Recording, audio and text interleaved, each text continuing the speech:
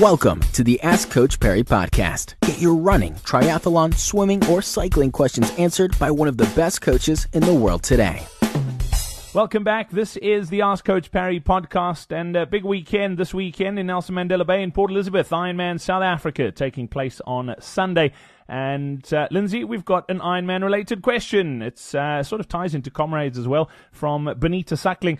Benita's doing the double this year, and she wants to know what should she be doing after Ironman as far as hitting the road to prep for Comrades. She says both events are just to finish. She's not going for any great time. She just wants to make the cutoff.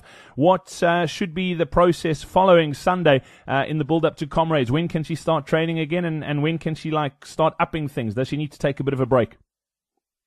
Yeah, that's really going to depend completely on how the Ironman day unfolds and how she feels in the 48 to 72 hours post Ironman. So if you really are just going there to enjoy the day and to just finish, then you can essentially treat Ironman as your final long training run, which would then mean you can just carry on training almost normally from the end of Ironman. But if there is stiffness and really significant fatigue that you can feel, then first you've got to take a couple of days off and wait until you actually feel better, which could take anywhere between 3 to 7 days.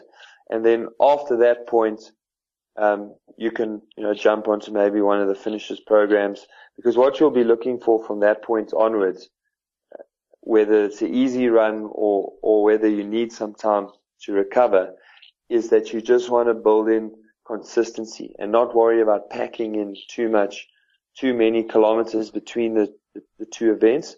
It's just about maintaining consistency and maintaining the fitness that you've built that will get you through Ironman.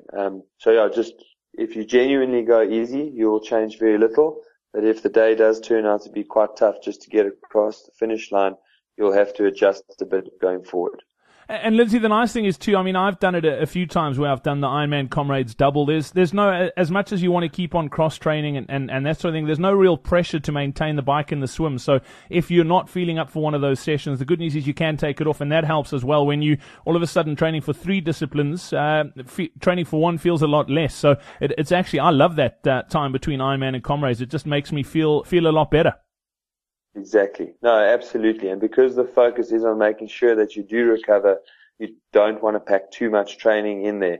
You want to just maintain what you built up to that point. Yeah, spot on. Bonita, best of luck for Sunday. We'll see you out there, I'm sure. Looking forward to it. Lindsay, we'll catch up again on Monday. I'm not sure what state I'm going to be in, but we'll chat then. Have yourself a good weekend, and we'll chat again then. Until next time, from the two of us, it's cheers. Thank you for listening to the Ask Coach Perry podcast. To get Lindsay to answer your question, go to AskCoachPerry.com or email myquestion@AskCoachPerry.com.